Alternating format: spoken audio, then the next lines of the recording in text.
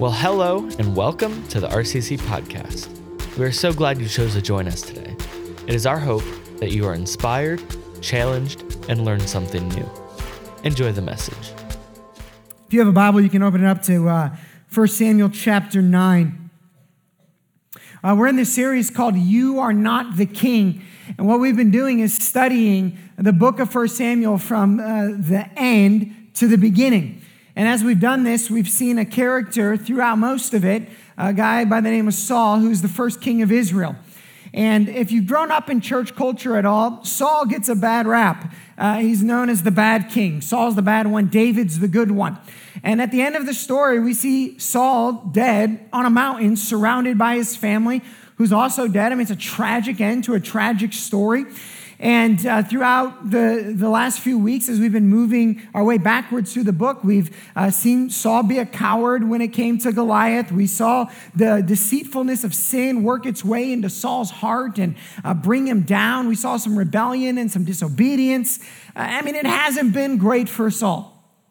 What we're going to look at today is the rise of Saul. He was the king of Israel at a time. We're going to see in the events of today that he was God's clearly chosen leader of Israel. And as we study 3 chapters today, 9, 10, and 11, we will see Saul's rise, and we'll learn some things about him, and we'll learn some things about ourselves, and ultimately we're going to see how we need a better king than what Saul was. He was the king for a moment, but it was just the moment to pass over to a better king, David. And so we're going to see that throughout this story this morning. And so, as we always do, we'll try to pull out the wisdom that we see. But ultimately, we know that the Old Testament bears witness about Jesus. And so we want to see how Jesus is really written into the story. Chapter 9, verse 1. Before we hop into that, where we're at in the story, if we were moving from beginning to end, what has just happened before this in chapter 8 is Israel has demanded a king. Samuel says, as God tells him, it's okay, give him a king. And this is the guy who it's going to be. And so that's what happens in chapter 8. Then you hop into chapter 9, and it's like a brand new story. And we get introduced to 2 new characters. Here's the first one. There was a man of Benjamin whose name was Kish, the son of Abiel, son of Zeror, son of Bechorath, son of Appiah, a Benjaminite, a man of wealth. And so we're introduced to this new guy. His name's Kish, and he's got a lot of money apparently. But when that phrase, a man of great wealth, is used in the Old Testament, it doesn't just mean financial. He does have great wealth, but it also means of great character, of great status, of great stature. So here is this guy who's kind of got it all together. It's a good phrase to be known as a man of great wealth or great integrity. And so he is a good guy, and he's got a son. And look what it says about him. And he had a son whose name was Saul. He was a handsome young man. There is not a man among the people of Israel more handsome than he. If there was an ancient People magazine, Saul wins sexiest man of the year. And so if you need to picture Saul in 2019 or 18, you need to picture Idris Elba. Okay, he won this year. And so that's Saul. It says that he, from his shoulders upward, he was taller than any of the people. Reads weird in English. It doesn't mean he had a very long head and neck, okay? It means he was a head taller than everybody else. And so here you have a wealthy, powerful man who has a handsome, good-looking son who's real tall. Then what happens next? Now the donkeys of Kish, Saul's father, were lost. So Kish said to Saul, his son, take one of the young men with you and arise, go and look for the donkey. So dad gives the son a mission to go find some lost donkeys. So it is true to say that the first time we see the king of Israel, or the future king of Israel, he is out chasing some donkeys, okay? And so as Saul is running around chasing after some donkeys, he shows up at different towns where he thinks they might be, and they're nowhere to be found. He goes to place 1, can't find them. Place 2, can't find them. Place 3, can't find them. So Saul has an idea. Here's the idea. When they come to the land of Zuph, Saul said to his servant who was with him, Come, let us go back, lest my father cease to care about the donkeys, and become anxious about us. In other words, he says this, Daddy's going to miss me. So we're going to need to go on home. We're going to stop the mission of looking for the lost donkeys. We're going to return back to the house so Dad doesn't start to worry. He's going to abandon the mission of finding that which is lost of his father's. And this is our intro to Saul. Now, the servant who just happened to go with him says, well, hold on. Before you do that, I've heard of this guy. He's a prophet or a seer. They use the term interchangeably at that time. It explains that to us in the text. He says, I know of this guy. His name is Samuel. He can tell us exactly what we need to know. In fact, he can tell you anything. Let's go see if he's in the next town. So they begin to travel over there. We pick up the story. Well, actually, first Saul says, well, if we're going to go visit a prophet, then we got to give him a gift. And I ran out of supplies. And he says, no, don't worry. The servant says, I've got a shekel of silver we can give him. The servant is much more prepared here than Saul. So then they went up to the hill city and they met some young women, which I'm guessing wasn't very difficult for Saul. And so they show up. And they ask these women, they say, hey, where is the prophet in town? And they go, yeah, actually he is, because a couple of days before, or however long this takes, the people here decided that they needed to do a sacrifice. And in order to do this sacrifice, the prophet has to be in town. And so the prophet is actually in town because this is the day that they've chosen to do the sacrifice. So you're in luck. So run up in town and find him. And so they run around and they get into town and they see this old man and they approach the old man and they say, hey, do you know where the prophet is? And he goes, oh, I'm the prophet. Well, you're the prophet. Yeah. Now, look what's been happening here. Verse 15. Now, the day before Saul came, the Lord had revealed to Samuel. See, God was speaking to Samuel at the same time that he was moving in Saul's life. Now, let's look how God has been moving. He just happened to, be born into a wealthy family. He happened to be born very tall and very good looking. His father's donkeys happened to get lost on that particular day. They happened to not go into town 1, town 2, or town 3. He happened to bring a servant with him who happened to know who Samuel was, who happened to have a shekel of silver with him, who happened to show up in the right town on the day that Samuel happened to be there. All throughout this story, with the paradoxical King Saul, who's given a bad rap, we see the sovereign hand of God working to set Saul up as king. It's obvious and clear.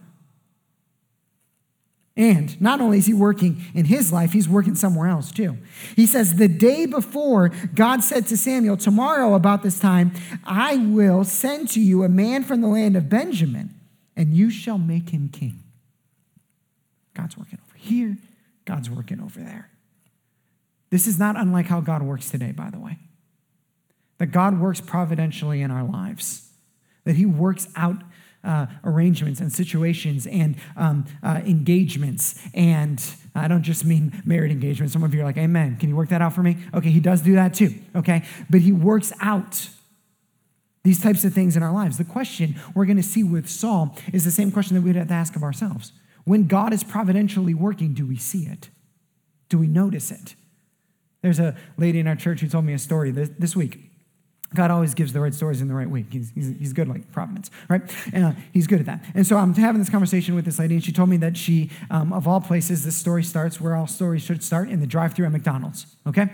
And so she's in the drive-thru at McDonald's, and there's someone else in a car in front of her. They're over by the mall, and as they're in the drive-thru line, she said she has her daughter in the car. She's kind of praying, and she just senses God tells her, talk to that guy in front of you. Okay, y'all have gotten this prompt before at some point in your life, okay? And then you're either like, that wasn't God, that was me, this is weird, whatever. We either talk ourselves out of it or we talk ourselves in, or whatever it might be. Okay, she said, it was so clear, I just knew I had to do it. So I was going to pull up next to him, but once I went to pull up next to him, he pulled out. Okay, so then it was like, well, God clearly, I think as the story goes, she was by the mall because she needed to buy some candlesticks. Okay? Can't make this stuff up. And so then it was, what's more important, this guy or the candlesticks? To which then you throw your hands up and you're like, well, God, obviously the guy's more important. But the candlesticks bring light and you're light, so maybe I should go pick up the candlesticks, right? You start having the conversation with yourself on why the candlestick is more important. But she knew it wasn't. So she pulls out begins to follow the guy. He's going to pull up next to him on the light, but then the light changes, so he goes through the light, so she cuts out into traffic, which breaking the laws is okay when you're doing it for God. And so she crosses over. Then they get onto the expressway, and she's like, where in the world is this guy going? We started by the mall. Okay, so let me jump to the end of the story, which involves a middle-aged suburban white woman and a young African-American who's now in the inner city of Toledo, okay? Here's how the story ends. Lady gets out of her car, approaches the car. The whole time the daughter's saying, Mommy, is this safe? She says, lock the doors, but it's okay because God told me to do this, so I think we're okay. But it's okay, right? So then, real ending of the story is her looking at him and saying, God just wanted me to tell you that he loves you. He starts crying, gives her a hug, and says, I haven't felt this loved. God providentially works things in our lives. And the question is, do we recognize it? And do we see it? And do we respond to it? And I can tell you, responding to God providentially working in our lives is one of the most fun things about being a Christian. I have been involved in this business down in Cincinnati, and so I've been going down there like once a week, and when I get down there, I interact with the employees and all of that, and so I've been doing this for about 3 weeks now, and I was there this last week, and Vaughn is one of the employees, and so Vaughn and I have gotten to know each other a little bit over the last couple of weeks, and I showed up down there, and we were going to talk about the software system that the company uses, because there might need to be a transition, and I'm like, all right, Vaughn, tell me about the software, and he goes, hold on, man, before we do that, he was calling me boss, which kind of felt cool until the UPS guy came in and he called him boss too. And I was like, oh well, all right. Ego shot, right? So then I was like, Vaughn, let's talk about the software. He goes, hold on, boss. He goes, what's up with you? I said, I don't know what that means. I said, what do you mean, Vaughn? He goes, no, what's up with you? And I said, what do you mean? He goes, dude, you got some holy vibes. I said, what does that mean? He goes, I don't know, but ever since you started coming, you got like some holy vibes and you bring them with you into the gym. I said, well, I'm a pastor. And he goes, well, that must be it. And I said, Vaughn, what do you believe? And he goes, I don't know. I just think we should believe in something. I said, no, Vaughn, you should believe in Jesus. That's what you should believe in. That's what we all need to believe in. Then a customer walked in, all right? And we started talking to the customer. But I'm telling you, if God told me to be a part of a business down in Cincinnati because Vaughn needs to know Jesus, then that's cool with me, okay? God works things in our lives.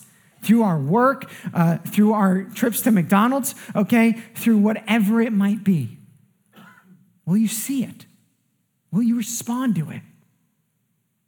And we're going to pray for those two gentlemen, by the way, at the end of service today, because we're going to believe that God wants to bring salvation to them if he hasn't already. Saul, clear hand of God, just as clear as some of these other things we're laying out. Clear hand of God, God is working in Saul's life, and he's trying to get him to see something. Now, Samuel and Saul have this little conversation. I'm going to summarize it for you. It doesn't read this way in your Bible. Saul shows up. Samuel says, hey. Saul says, what up? Do you know where my donkeys are? Samuel says, I do. Don't worry about the donkeys anymore. That's all going to get taken care of. I got something else for you. Saul says, what else do you have for me? Samuel says, you're going to be king of Israel. Saul probably looked at him and said, I'm just looking for my dad's donkeys. That's not what I signed up for. He says, no, you're going to be king of Israel. Now, Saul is a good Israelite boy. What does he know about Israel? Israel doesn't have a king. Israel's not supposed to have a king. Having a king is bad. And now he's told, you're going to be the king by the clear hand of God, working through all of these circumstances, which means he's going to have a little bit of fear. And Saul does have a little bit of fear. And here's one of these tricky things we see. How do we know when God is breaking the mold in a way that's him or in a way that's us? Because for Saul, he's going to be asked to step into a position that it has been told, this isn't supposed to be. So Samuel says, well, let me prove it to you. First off, let's have some dinner. So they have dinner that night, and Samuel had told the chef, hey, when you bring out all the food, bring this part for Saul. And what it was actually Samuel's portion, which was the priest or the prophet's portion. And so the priest or the prophet's portion is going to be placed out in front of Saul, which is actually just a foreshadowing of showing how one day in Jesus, the priest, the prophet, and the king would all be wrapped up into one person. But he sits down and he has a meal first. Then after the meal, Samuel says to Saul, okay, go get some sleep. Let's talk in the morning about that king thing. So they wake up the next morning. Samuel and Saul, they go out and they have this moment where Samuel anoints him as king, makes him king. And Saul is still a little bit hesitant, as he probably should be. And Samuel says this. He says, let me prove it to you. There's going to be a 3-act play. And in the 3-act play, I'm going to affirm that God is making you king. Here's act number 1. Act number 1 is everything that has been lost, that is your father's, is going to be found. So you're going to show up and the donkeys, they're all going to be found. That's act 1. Act 2 has 3 scenes. I didn't do plays, so I don't know if this is actually the way it works, but act 2 is 3 scenes. Here's act 2. Act 2 is there's going to be a procession. And here's the procession. Goat, bread, wine. Goat, bread, wine. It's all act 2. Act 3 then is going to be this. The Holy Spirit is going to fall in a way unlike any other. That's going to be act 3. It's got a 3-act play. And all these things are going to happen. And that's going to prove to you that God is actually calling you to be king. So Saul leaves, shows up, finds the donkeys. Next thing that happens, 3 people walk by him. One of them has a goat, one of them has some bread, one of them has some wine. Next thing is he keeps walking some more, and there's these prophets that just happen to be walking down the mountain, and they walk down the mountain, and the Holy Spirit is present on them, and the Holy Spirit falls on Saul, and Saul starts prophesying in the Holy Spirit, and people go, whoa, whoa, whoa, where did this come from? Who are you? Holy Spirit falls unlike he has before. Then Saul gets home. He has this conversation with his uncle, of all people, and the uncle goes, hey, how'd it go? And he goes, I found the donkeys. The uncle goes, cool. Anything else? Nope. No, that's it. Does not mention that he's just been crowned first king of Israel. Or that the prophet had some great predictions. So then what they have to do is they have to actually formally make him king. And they had a system back then on how they did these types of things. And what they would do is they would cast lots. And casting lots was just an old system of chance that determined who won at the end and the winner. And they said, this is God's sovereign hand. Now, by the way, before we go into that, let me just say that in how we live as Christians now with the Holy Spirit in each of us who are in Christ, we don't have to do this anymore. So it means we don't have to leave our fate up to chance, okay, or the rolling of dice or the casting of lots or anything like that. Okay, now, if you're out there and you're like, oh, well, of course we don't have to do that. Maybe you do this in a subtle way and you don't have to do this anymore because you have the Holy Spirit. Okay, it means this. If you're a high school senior and you're trying to pick where you go to college, the first advertisement that you see on Facebook doesn't have to be God. Okay? That might be Mark Zuckerberg trying to make money. All right? It doesn't have to be you. It means that when I was 19 years old and I was trying to decide if I was going into ministry, I said, God, if this song plays, that means you want me to go into ministry. Well, I cheated. I was listening to K-Love. They only play 6 songs, and of course it was going to be one of them, right? That's not God, okay? We don't play this, we don't have to play this game or these games. No, that's how they did this back then. Tangent over, okay? Said another way, hold on, tangent not over. Said another way, instead of praying for God for some kind of billboard or sign or something like that, just spend time getting to know God. And then you'll know. You'll know then, okay? Okay, tangent over. So they cast lots, right? So they're casting lots and they're figuring it out and they get to the very end, right? And I don't know if it was there's 2 people left or however it was, and they get to the very end and they're going to say, Saul is king. Where's Saul? And everyone's looking around. They got all of this particular tribe all lined up and everybody's there and Saul won. And Saul is nowhere to be found. It literally says in the Bible, he's over there hiding in the baggage. So now you have the tallest dude in Israel trying to hide behind the baggage. Okay? God has providentially, absolutely, unequivocally made it clear that Saul is supposed to be king. And he's hiding in the baggage. No, this is not the point of today's sermon, but it's a question to stop and ask. And that is, when God clearly works things out in our lives, do we step into them? See, there's a subtle form of pride here. Here's the subtle form of pride.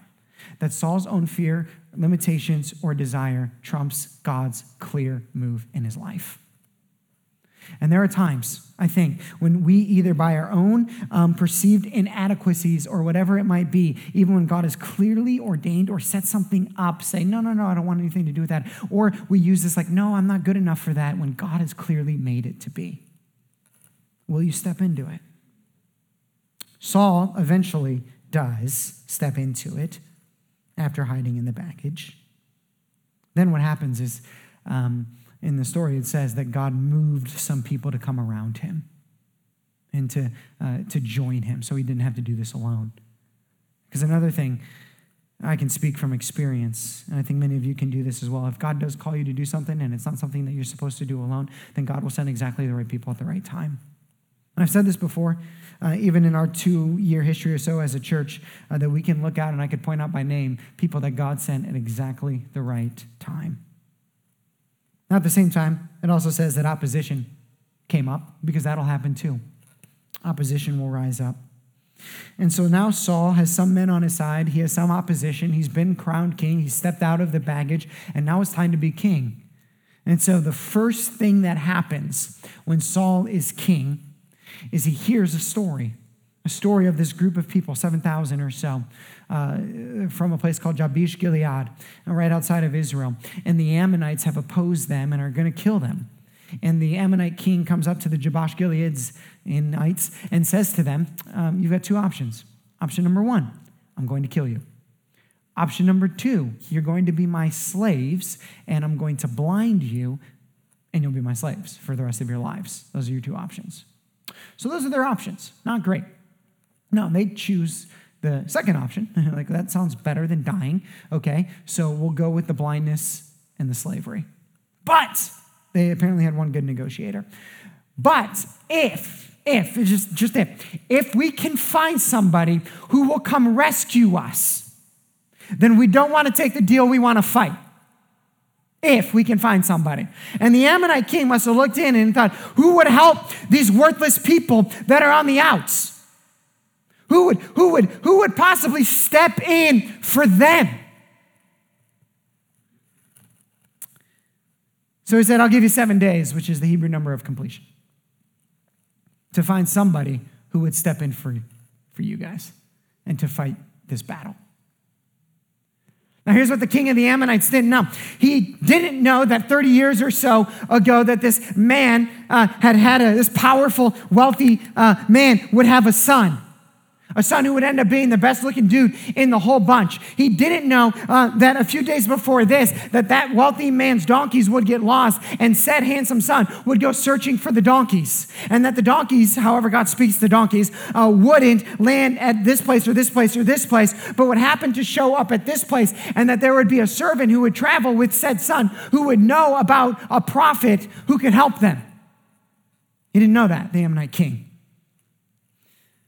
So he didn't know then that Saul would come into town when the prophet was there, because these people had happened to have decided that this was the day that they should do the sacrifice, and so Samuel would be in town and they would have an interaction. And he didn't know that God would speak to the prophet and tell the prophet, tomorrow you're going to meet a guy and you're going to know who he is, because everyone knows who he is once you see him, and he's going to be your king. He didn't know that. And he didn't know then that exactly at the right time, by fate and God's sovereign hand through lots, that Saul would be the one who would be chosen king. He didn't know that. And he didn't know that this paradoxical character, Saul, who we see hiding in the baggage and we see some weakness, all of a sudden, because in verse 8, it says, the Spirit of God rushed upon Saul when he heard these words about how the Jabesh Gileadites, these forgotten people, were going to be enslaved and blinded, and how his anger was greatly kindled. And so here's what Saul does when he hears about this. He takes an ox and he cuts up the ox, right? He sends it out to all of Israel, and he says, those who will not defend these people, may you be like the ox. And so they say, okay, maybe we should take this guy seriously. And so they rally around him. And may it not be lost that the first act of the king of Israel is to restore sight to those who would be blind and to set some captives free.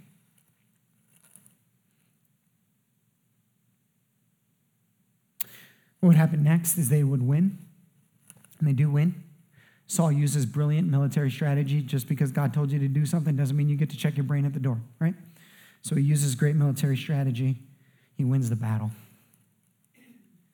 When he wins the battle, those who were on his side said, "This is awesome. You're king. This is great.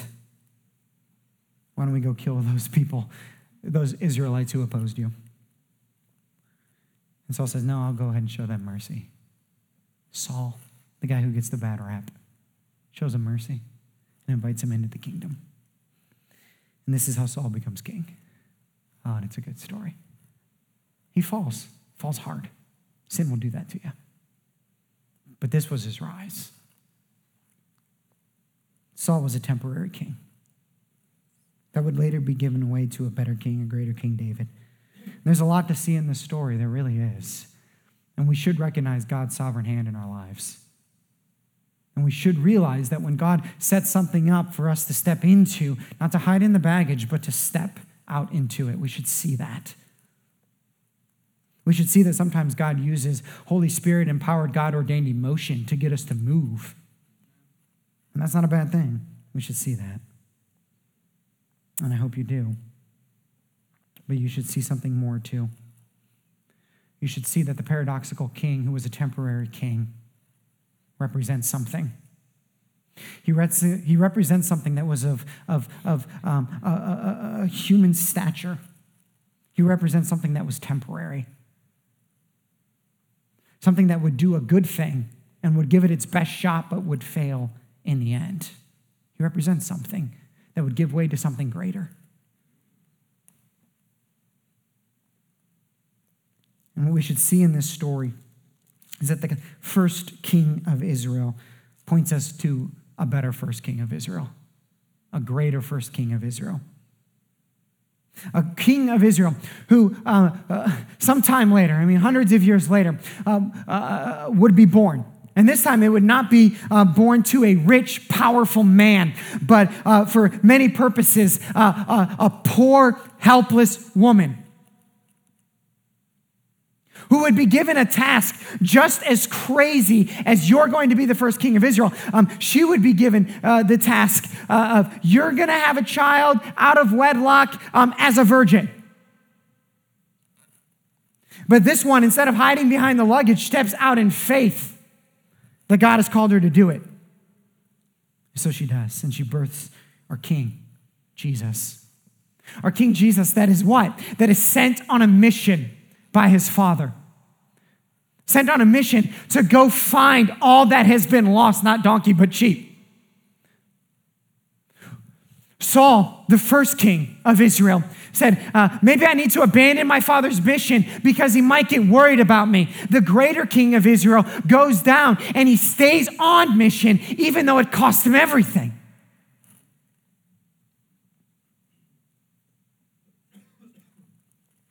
And the greater king of Israel, his kingship is affirmed. You know how it's affirmed? Through 3 acts. You know what act number 1 is? John 17. Everything that has been lost of yours has been found. Every sheep. And I won't lose one. Act 1. Then there's act 2. Act 2 comes out in 3 scenes, affirming that Jesus is the true king of Israel. And you know what it is? A sheep, a bread, and some wine.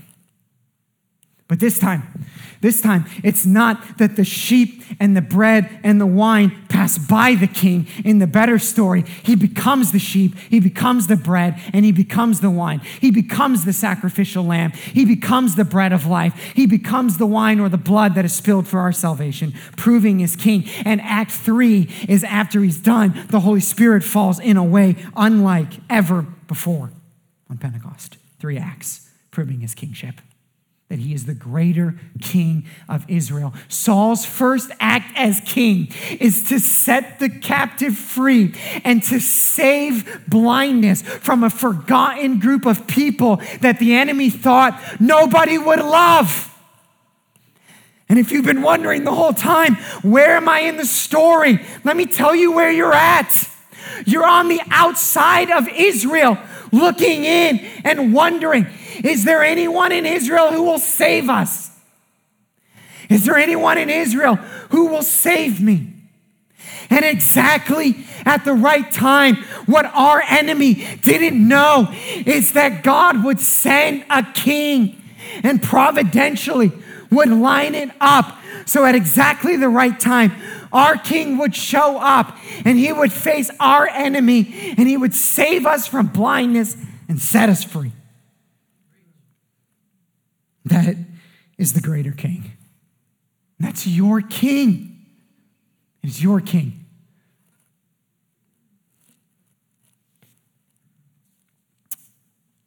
Do you see him as king? You know what the Israelites do? And you know what the Jabesh Gileadans do after? They elevate Saul. They say, "You're king, you're king." They sing his praises. It's telling us what we ought to do when we see our king. We should sing his praises. We should worship him. We should obey him. We should bow down before him for being our king, for rescuing us from blindness, setting the captive free. Before I close in prayer, let me ask you, everyone, this question. Have you seen Jesus as your king? Have you realized that when you were on the outside, that he brought you into his kingdom? That he rescued you from sin and death, from the enemy who wanted to destroy you, end you, enslave you, blind you to life that is truly life? Have you seen him as king? If not, bow to him. Bow your heart to him. Bow your life to him. Thank him for being king. I hope you'll pray that prayer. I hope you'll make that your heart. I'm going to close in prayer. I'll pray for you. I'm going to pray for these two men through these two stories that I've shared today. And for the rest of us, I'm going to pray that we would properly place Jesus as our king and that we would respond when he works through our lives. Let's pray. Jesus, I pray first for anyone in here who hasn't bowed to you as king, that they would right now. Acknowledging that they were on the outside of Israel like these people. That sin puts us all there. But you bring us back in through your kingdom.